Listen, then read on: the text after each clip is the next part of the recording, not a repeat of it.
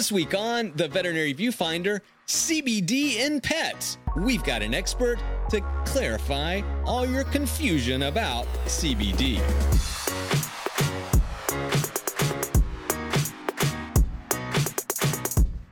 Welcome back to the Veterinary Viewfinder, the podcast that tackles at least most of the tough topics in veterinary medicine. And this week, we got a kind of a tough topic, I think at least, because there's a lot of confusion around CBD. It is everywhere. It's showing up at grocery stores, at pet stores. Heck, groomers are selling it out of the back of their truck. This week, we're going to talk to the founder and president of Fido Animal Health, Ian Quinn, to get all the real information out that you need to know. But before we get into all of that, as always, I am your host, Dr. Ernie Ward. I'm Dr. Cindy Courtney. And I'm registered veterinary technician Becky Mosser. And this week, we are super stoked to have the founder of Fido Animal Health, a Southern California company devoted to dispelling myths about CBD and bringing the best products to our veterinary patients. And so I am really, really excited. You know, if you don't know who Ian Quinn is, please go check out FidoAnimalHealth.com. And you really want to find out more about Dante, the service dog. He's really cool. But Ian, thank you so much for joining us on the Veterinary Viewfinder today. Hey, thank you for having me, guys. It's a great opportunity to share the message and vision of Fido Animal Health with your audience, so thank you. Well, Ian, I've been following you for several years, and the first thing I'd like for you to share with our audience is, how were you CBD before CBD was cool? Absolutely. So I first became a big advocate of cannabidiol CBD when my best friend Dante and I started volunteering at the VA. This was about 4 years ago. And these were transitional housing programs. They were helping to get fellow veterans off the streets, off opiates, drugs, and alcohol, and rehabilitate them back into society. It was during this time that I started to investigate CBD for myself because of a traumatic brain injury. And we started utilizing this within the program, and we were doing anger management, meditation, things like that, using cognitive behavioral therapy methods. And at this time, we found CBD to be extremely beneficial to the physical and mental and emotional well-being of these veterans. And so literally in my first class teaching, Dante was floating around saying hi to everybody. I just thought he was being a dog. I did not know he had a particular skill. And by the end of the class, there was a veteran with just anger coming off of him. His hands were crossed. His body language just said he didn't want to be there. And by the end of class, Dante's in his lap. This guy is smiling and he's having a good time. And I was just about to approach him when two other veterans turned around and go, "Hey man, you having a moment? You're 180 difference now." And he said, "Yeah, I was actually just about to scream at you guys and leave, but your dog reminded me I'm home and I'm safe." And they all looked at me, "How'd you train your dog to do that, Ian?" I was like, wow. Well, he's Canine Good Citizen. I had no idea that was a skill. And so I actually went back to my primary physician and had him certified then as my service animal. And I then went back to the veterinarians I knew in my actual sales job. And I told them what I was seeing with cannabidiol. And I told them, my best friend Dante here, he suffers from hip dysplasia, being a pit bull. And so by age 3, his mobility was very limited. Getting up and down stairs was not happening without me carrying him. And also being a rescue from a shelter, he had really bad separation anxiety. And so if I didn't bring him with me to the office or travel, he would eat through my entire drywall. He went through wire crates. He went through a metal crate with bars. It looked like you can hold a chimpanzee in him. And then breaking most of his teeth, I ended up then getting a crate that we use in search and rescue. And he broke almost all his teeth getting out of that. Wow. So with the anxiety, with the pain, he never wanted to eat. You'd see every bone in his body. In fact, when I rescued him, I saw his entire spinal column. And so I explained what I was seeing with the humans, and the veterinarians I knew said, "Ian, you're going to see the same benefit. Just make sure you're careful of high concentrations of THC delta 9, the psychoactive molecule." Right. For humans, we have a good time with it. Some people don't. Some people do. However, for animals, it's not very good. It's not tolerated. Though it takes high dosage to kill them, they just don't do well with analgesics and psychoactives like we do. And so it turned out in my backyard, there was a company that started the whole CBD craze before anybody even knew what it was. And that's Medical Marijuana Inc., MMI, or MJNA, as it's publicly traded. Been around for 10 years. So I knew they had the quality control measures and things like that. And when I came down and I talked to them, they were the only company I'd spoken with willing to show me a certificate of analysis. otherwise known as a COA. And this was years ago when just nobody would show you those, but these guys did. And so I knew right away I had a hemp-based CBD product, not a marijuana-based, and I knew I can move forward safely. I started playing with some different recipes for Dante and created this bacon apple donut in my kitchen. He's got skin issues, so it had to be gluten, corn, soy, wheat, and pretty much almost ingredient free.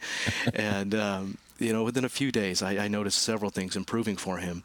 And so I started sharing then with family and friends whose animals had other disorders and diseases, from seizure disorders to cancer to all types of things. And they all got back to me very quickly, just letting me know that they were thankful for the support and the help, and that many of the animals were responding positively. We saw extensions of life in some of the cancer patients. And so I went back to the veterinarians and I told them what I was doing and the results. And they said, "Ian, what are you doing?" "Well, what do you guys mean? What am I doing? You help guide me." They said, No. "Why are you still working for somebody else? Why don't you start your own company? You have a product, you have a solution, and you really care." Yep. And I said, "Guys, I'm from the south side of Chicago. I've got traumatic brain injury. My mom's a nurse. Dad was a steel worker. I don't have the money." And they said, "Yeah, but there's people out there that do. They have the resources. You're resourceful. Go make it happen." Here we are. And I'm so fascinated to hear. So in those early days when you reached out to those veterinarians and they were talking to you some about that kind of molecular physiology, where were they getting that information from at that time? Because I think even now, so many veterinary medical professionals, don't feel like they have access to good research on that information, and aren't sure where to get good physiologic peer-reviewed research. So how are they guiding you at that point? Cindy, he is in Southern California, so there's a lot of self-experimentation that's been happening out there for the past 50 years. But anyway, go on, Ian. No, that's exactly it. There's actually a lot more misinformation out there than there's actual clinical information. And that's the biggest challenge. And as you start to sort through these things and you find out what's real, what's not, the clinical data that's there, the scientific data, is astounding. And so when we look at the pharmacological actions of non-psychotropic cannabinoids, non-THC cannabinoids, several things have already been discovered that goes back all the way to the 60s. Right? Because remember, we're peeling back years and layers of propaganda and lies against a God-given plant that's been here before we have and used to be a medicine and so many other things in this country before Prohibition. And so the data is there. And even today with data being published, it's still hard to get a hold of. We want to ask the AVMA, why will they not publish the Cornell University data? I mean, that's brand new scientific data that shows efficacy and safety, and it shows how CBD is beneficial for geriatric dogs with osteoarthritis. Why will they not publish that data? How about the Colorado University data on epilepsy and pain? And we're even involved in additional clinical studies on both those aspects with our products, because the research has been done, it's continually being done, and that's another benefit of MMI, Medical Marijuana Inc.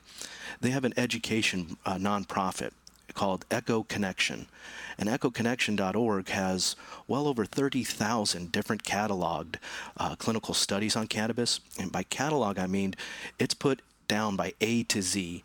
Do you want to look up clinical data on Alzheimer's, on addiction, on behavior, on cancer, on dementia? You name it, A to Z. It's cataloged that way and on their website. And that's from human models and animal models.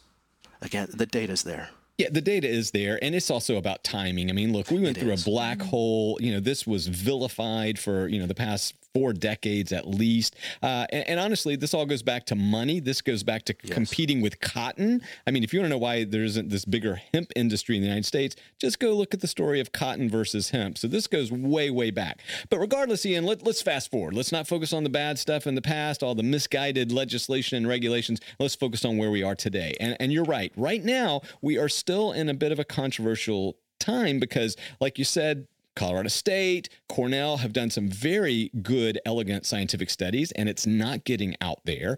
So what do you think the first thing that the veterinary profession needs to do as far as waking up to where CBD is heading? Because look, with Epidiolex being approved last year by the FDA, I mean, the human medical field is just blazing a trail in front of us. So how do we catch up? Absolutely. And, that's a great question to ask, because the way we catch up is by educating ourselves, getting out there, talking to the different clinical research groups and different advocacy groups about these products.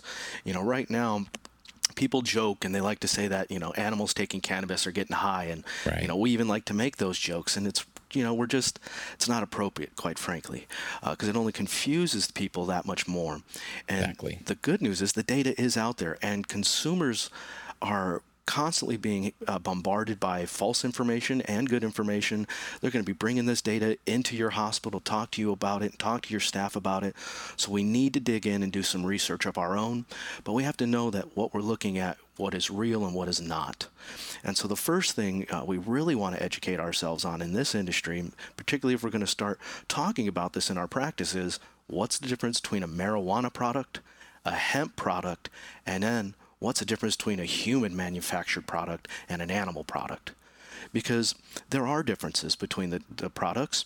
We know that marijuana is going to be high in a sensitive chemical, THC, that's restricted and you could lose your medical license for. But then hemp does not have that. It's not Controlled Substance Act listed. But we also know if I make products and edibles and things out of this, what about the sweeteners and all the weird things that humans put in their foods that are toxic to animals? Well, that's where knowing what's marijuana, what's hemp, what's a human company, what's an animal company. And we're going to want to focus on hemp-based phytocannabinoids that are focused on animal-exclusive products, not just simply white labeling from the human side. I don't know how many times I've been at trade shows and I've had people, hey, can I give your dog, my dog Dante, can I give him one of these gummies? Are you seriously trying to hand my dog a gummy bear? Oh, it's sorbitol. Thank you. No, thank you. And so right there, it's really important that we look at those. And veterinarians, you guys already know that. You're very particular about how you recommend products and supplements like glucosamine and CoQ10 and things like that, fish oils. So we just have to become just as educated on those. And quite frankly, all those products, CBD can replace or be used as an adjunct in position. And so just to clarify, so the FDA did provide an additional statement because obviously, we've talked about in this podcast before trying to, read the defining statement of, what that DEA statement is about, like what is marijuana and what is illegal. But they did provide a clarifying statement that did highlight that CBD was still considered DEA Schedule 1. So I just want to clarify for our audience there that I think that's one of the reasons that we as veterinarians are still so confused and cautious about discussing these products with our clients is because of that statement. What she's referring to, as you know, but for our audience's sake, it's late December. There was a second statement made by the FDA saying, look, here's where CBDs lie in the marketplace. And maybe you could explain to our audience in as simple terms as possible, like what your interpretation of that last FDA statement on CBD is about. For sure. Absolutely. That's very important. And that's actually why we're members with the National Animal Supplement Council, NASC. Bill Bookout and the team over there are really particular in working with the FDA and as well as state regulators on how to change their laws and make sure that we're not missing this great opportunity for everybody involved, be it the consumer. And let me just jump in and give a vote of confidence to Bill Bookout. If you don't know who this guy is, he is an amazing individual. I've been fortunate enough to know him for nearly 20 years, and he takes this very seriously. And look, you need to understand that people behind the scenes are actually trying to guide this profession forward ethically, safely, and of course, abiding by all laws. So sorry about that, Ian, but just Bill Bookout, there are a lot of organizations where I'm super skeptical about the leadership, but Bill is certainly the right person at the right time in the right place. Sorry about that. No, I thank you for jumping in on there and giving him that endorsement because that's 100% true. That's how we make sure we do this right, safe, efficacious, and we're not going to hurt anybody. We're also not putting ourselves in as legal jeopardy. So, the laws change constantly. They change from day to day, it seems like, now that the hemp bill has changed. But even then, it was constantly, you're always having to stay on top of the legalities. And that's one of the nice things with, my parent company. They've been at this game for such a long time. They've been intimately involved at the legislation level to help these things happen. Now, one of the things we understand is that when we look at how CBD and other phytocannabinoids are processed, right, we can either create isolated molecules, right? And in this case, that's really what the FDA is talking about. Are you isolating these molecules and making your isolated products? Or is this just naturally occurring molecules? Is it just naturally rich full plant, right? Right. And so that's really where the difference is, because you can regulate hemp, but hemp is going to naturally have phytocannabinoids in it and trace amounts of it. So there's no way to really truly replace it and get out of it. This is where I think a lot of the confusion lies. So as we reported last year, the FDA approved the first cannabinoid medication for human use. Okay, so there's now a prescription drug for limited use in a certain type of juvenile onset epilepsy called Epidiolex. And now the FDA said, look, since we've already approved an isolate of the cannabinoid group, then everything else that's an isolate would also be subject to FDA regulation. Is that correct, Ian? But the whole plant, that's kind of, now this is a whole nother thing. You're correct. So that's really how the FDA sees things. And so when we start isolating things out, just like they did with Epidiolex, if we took that now and made it an ingredient for foods, well, now you really are subject to the food side of the FDA. Right. And there's another approval process there. And so that's why it is critical to follow what Bill Bookout and NASC is saying. And this way you maintain your ability to sell on the shelves, but also then to be recommended, depending on the state, by veterinarians. Because that's really a really interesting thing about this. It really depends on where are you? What state are you in? Is it a ultra liberal state that has medical marijuana or recreational marijuana laws? Well, obviously there's going to be less issues legality-wise. But maybe you're in a state that's very conservative. And we know traditionally veterinary medicine can be fairly conservative. And so we want to look at that. And then that's going to come down to, because of where I'm at, how I talk about it, how I write it down in my charts and medical records. All of that's got to be looked at. Again, kind of going back to earlier statement, why it's so important to do your research, to look at how can I talk about these things. But the nice part is also then partnering with the right companies that have ethics and values and are looking at it from a standpoint of not just money, but more importantly, how can I have a positive impact on the medical needs of animals, but also the financial business of the veterinarians? Because that's one thing that's particular to me. I don't understand currently. Like in California, veterinarians with AB 2215 can now recommend. They can write down directions. They can even say which types of products, but they can't sell it or use it, which is strange because I know plenty of other doctors who've made their own products and sell it and use it out of their practices with no ramifications. But why would you allow them to do all the education and all the clinical lifting, but not benefit financially? See, to me, that doesn't make any sense. In fact, that's antitrust. Yeah, and I think you play on a very important point, and I think the most important point for me, and the reason I was really excited to have you on today is because, this is happening with or without us as the veterinary industry, and I think that that's part of, my biggest concern is when clients come into the clinic, it is a conversation that they want to have, and I don't feel like the tools are being put in our toolbox to have these conversations, to know how to have them with our clients and to have them in an educated way where we're not literally just sending them to Dr. Google, or we're doing the same thing that we've been fighting for years. And so my favorite thing to ask our guests is, give me your top three. Where are the top three places we should be sending veterinary professionals to get good information, not even about how to use them, but how to talk to their clients, how these cannabinoids are going to be interacting with the drugs that their clients might be using, and being able to be on top of the science and know that they're getting it from a reliable source. Absolutely. And the good news about that for veterinarians and technicians looking for quality education and information, there are organizations out there like veterinarycannabis.org. They actually have a certification process for technicians, for doctors, and assistants to know how to talk about these products, right? We also do provide with Phyto Animal Health lots of guidance, be it how do we record this in our patient medical records, how do we discuss this with our patients, and that goes down to a state that might say you can't even discuss it, right? So we've got to give people options so they're not putting themselves at risk. But for like states that say you can talk about it, let's say like California, one of the best things is to first, when you are writing things into your charts and medical records, is you want to make specific statements, right? And these statements, we discussed endocannabinoid system support and supplementation. right? We talked about how to measure other qualities and other products against each other to see who was safe and efficacious. We talked about certificates of analysis. We're talking about very specifics that help reduce the effect of harm to their clients and their patients. Because you're right, there's so much misinformation out there. Dr. Google does not have the answers.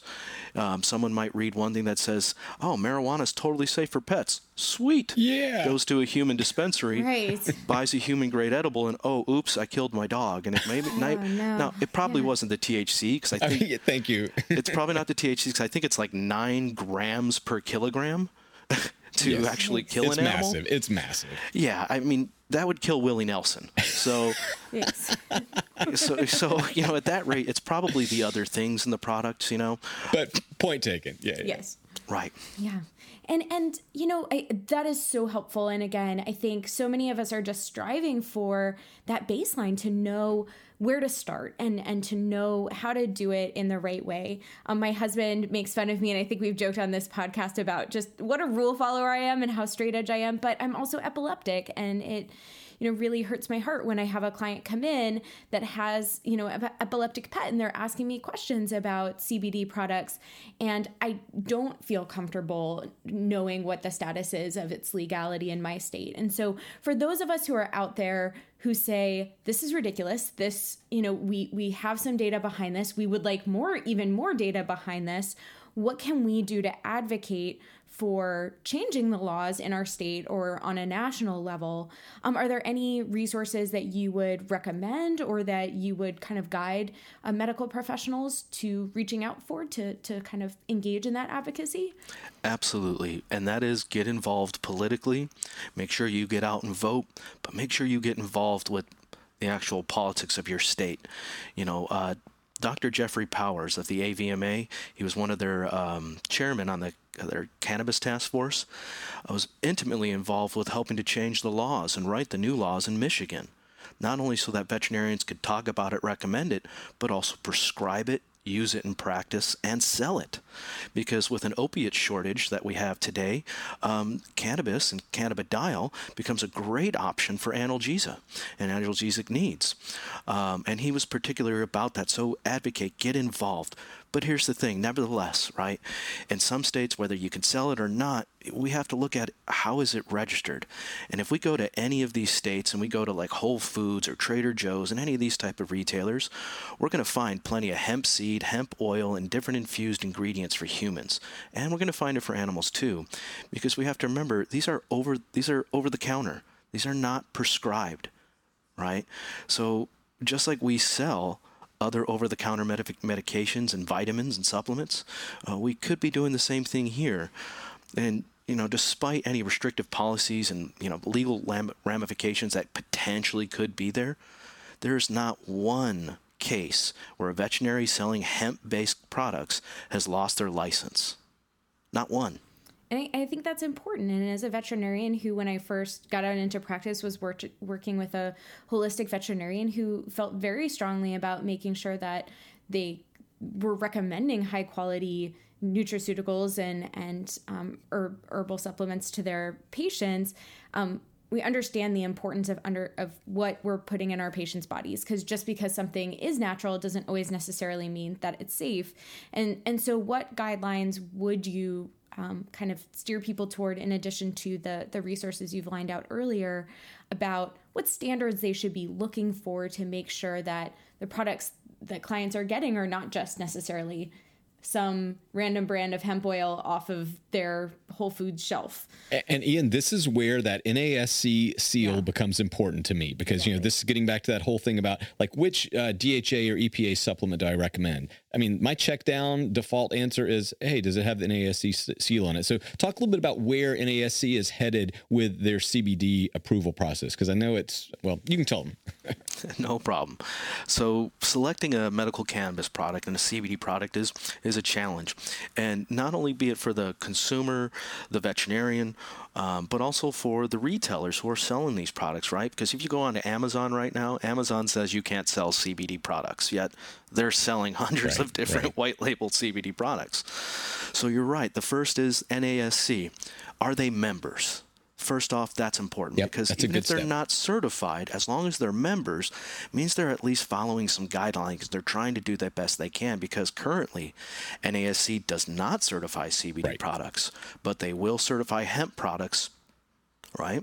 Right. Because they have plenty of them. So follow the certified good agricultural and good manufacturing practices.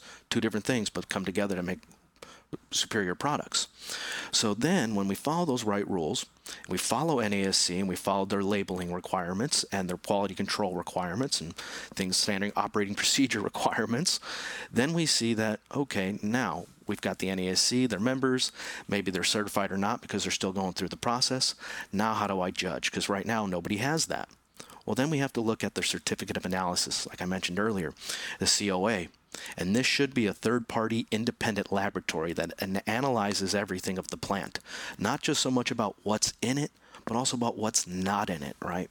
What's in it? We want to look at phytocannabinoid profile. A high level of cannabidiol indicates the CBD is there and it's nice and high.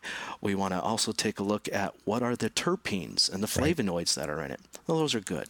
But we also want to look at what's not in the product. And so a good COA, like Phyto-Animal Health, is a 5-page COA. This will include the elemental analysis. This will also tell us what country it's coming from, because that's important. Not everybody follows the same agricultural practices, right? Mm-hmm. It's going to look at, one, it'll have a picture of the product with a batch number and a lot number. That way that'll tie into the labels into the product itself too. But it'll also have pathological examination, pesticide, fungicide analysis, and microbes. We want to make sure there's nothing nasty like E. coli, salmonella, or anything like that. And so that certificate of analysis is not just a 1-page branded certificate. It's a 5-page third-party independent analysis.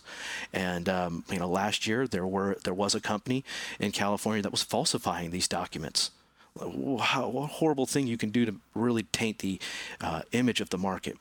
But there are companies like ProVerde over on the East Coast. They've been doing this for years, have great quality control, and not only that, transparency.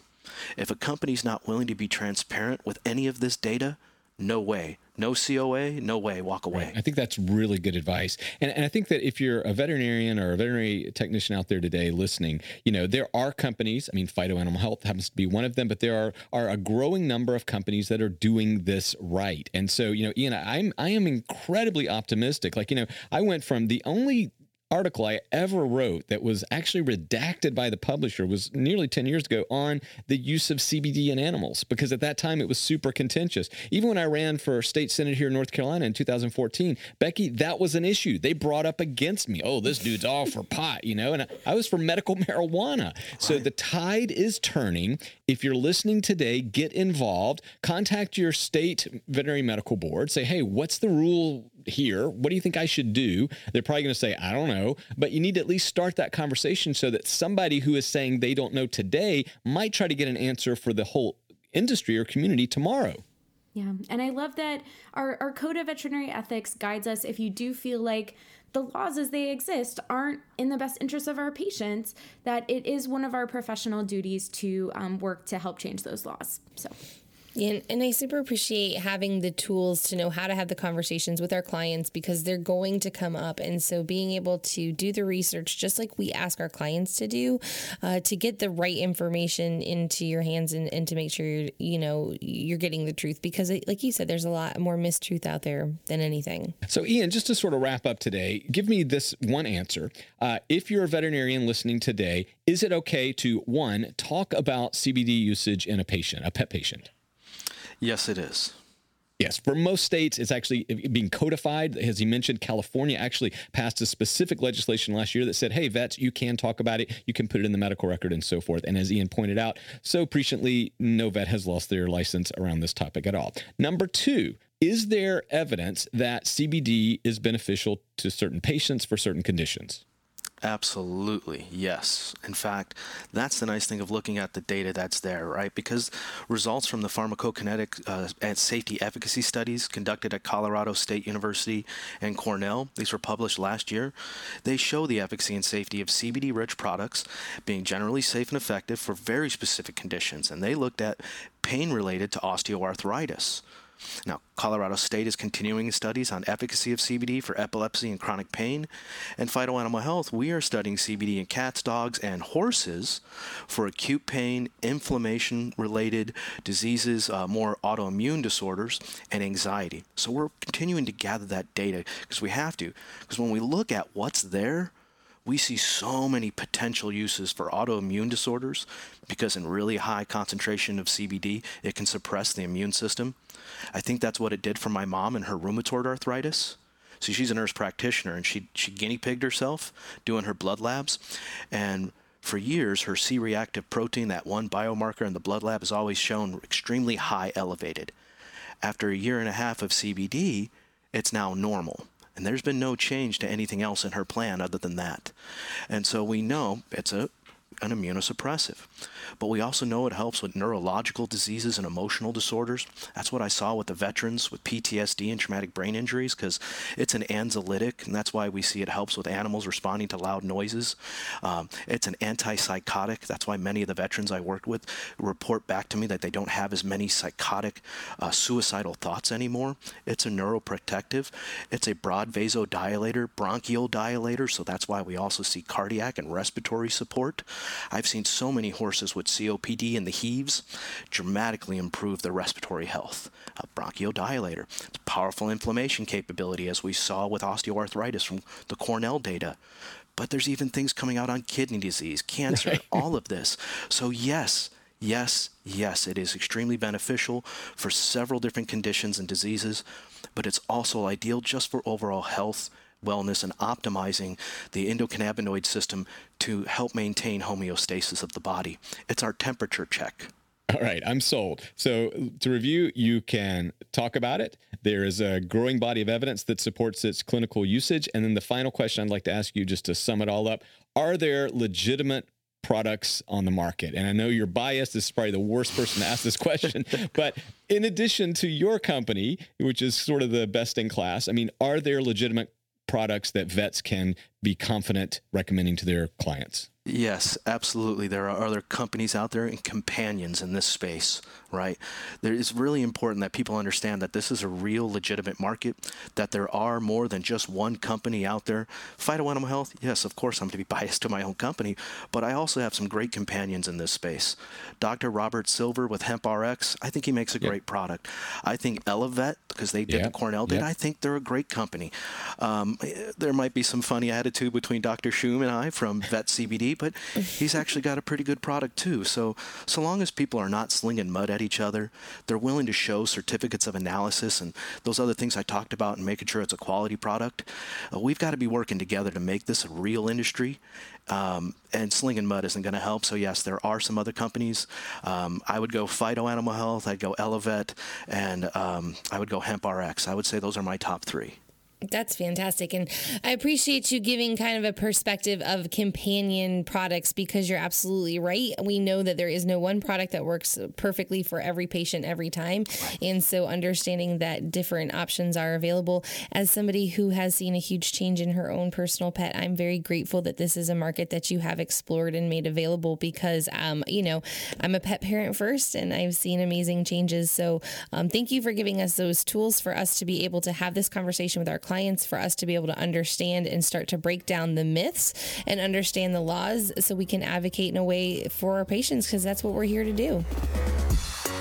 Well, you've heard what we have to say. Now we want to hear from you. What do you think about CBD usage in veterinary patients? And are you using it and seeing results? If not, why not? Let's talk about it. We want to hear from you. And I wonder if you have stories like I do, where you have clients coming in asking questions about these products. Have you felt like you know what to do or not? Are there resources that you're using that we haven't listed here in this podcast? Please feel free to get on social media, on Facebook at Veterinary Viewfinder, Instagram at Veterinary Viewfinder, and let us know. We'd also love to get a review from you guys. Reach out to us on iTunes and let other people know how you're finding the podcast so they can find it too. I think my favorite joke so far is, how do sharks get high? I don't know. Reefer. The Veterinary Viewfinder. Oh my gosh, it's good. Until next time, be sure to check out phytoanimalhealth.com and keep token. Bye. Bye. Just